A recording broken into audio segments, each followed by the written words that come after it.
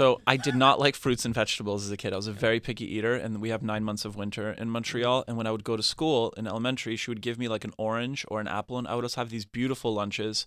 And I never wanted to eat my fruits and veggies. So instead of throwing them out at school like a normal kid, I would decide to throw the said fruit on my front lawn in the winter. So springtime would come along, and then I would have like fucking 70 or 80 oranges and apples just like sitting there rotting on the yard. But I did this for like 3 consecutive years. Like I never learned.